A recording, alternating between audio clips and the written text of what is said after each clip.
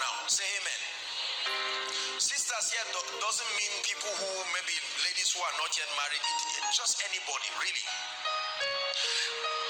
There are certain things a lady must find in a man, otherwise don't marry him. Write it down. I've upgraded my curriculum on this. You will be interested to hear the things I'm going to tell you now. A thorough upgrade, just 4 things. I've summarized every cry of every sister to 4 things. Whether you know it or not, just believe me. Any brother that does not come along these lines is dangerous. Sisters, what did I say he is? Shout it. I didn't say he's bad. I said he's dangerous. I don't care whether the brother is Joshua Selman. I don't care whether the brother has a Bible on top of his head. If these 4 things are not in place, your home will be a disaster and your children will be a disaster. Ready? Number 1. You have no business talking about relationship and marriage with any man who is not God-fearing. Don't be too fast. Allow me to properly define what I mean by God-fearing. Notice I didn't say born again, because that thing has been abused in the 21st century. A born again brother is not one who came out for altar call and you witnessed him raising his hand. That's not born again.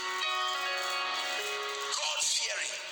The primary reason why society is in decadence, listen to me, is because the men are not God-fearing.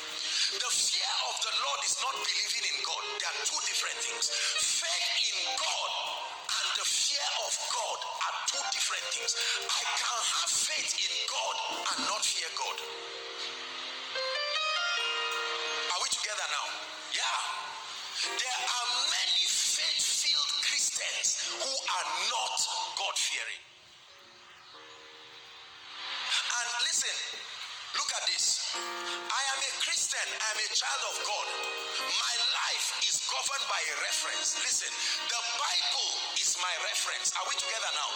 My decisions are made with respect to this reference. So when you tell me you are a husband, what reference are you leading your life and your family with?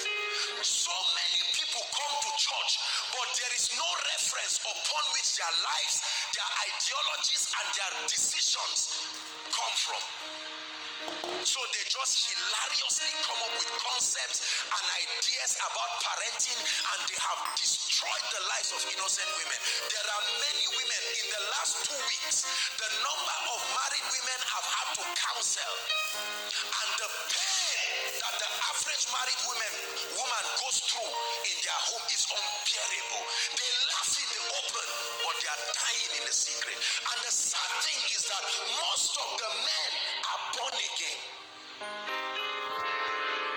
Some are even bishops, priests, sincere people, deacons. What does it mean to be God-fearing? To be God-fearing, number 1, means to have reverence, respect for God. Not just to believe in God, but to have reverence for God. Let's hurry up.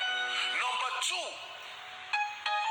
to be God-fearing means to submit to the ways of God, submit to the word of God as the final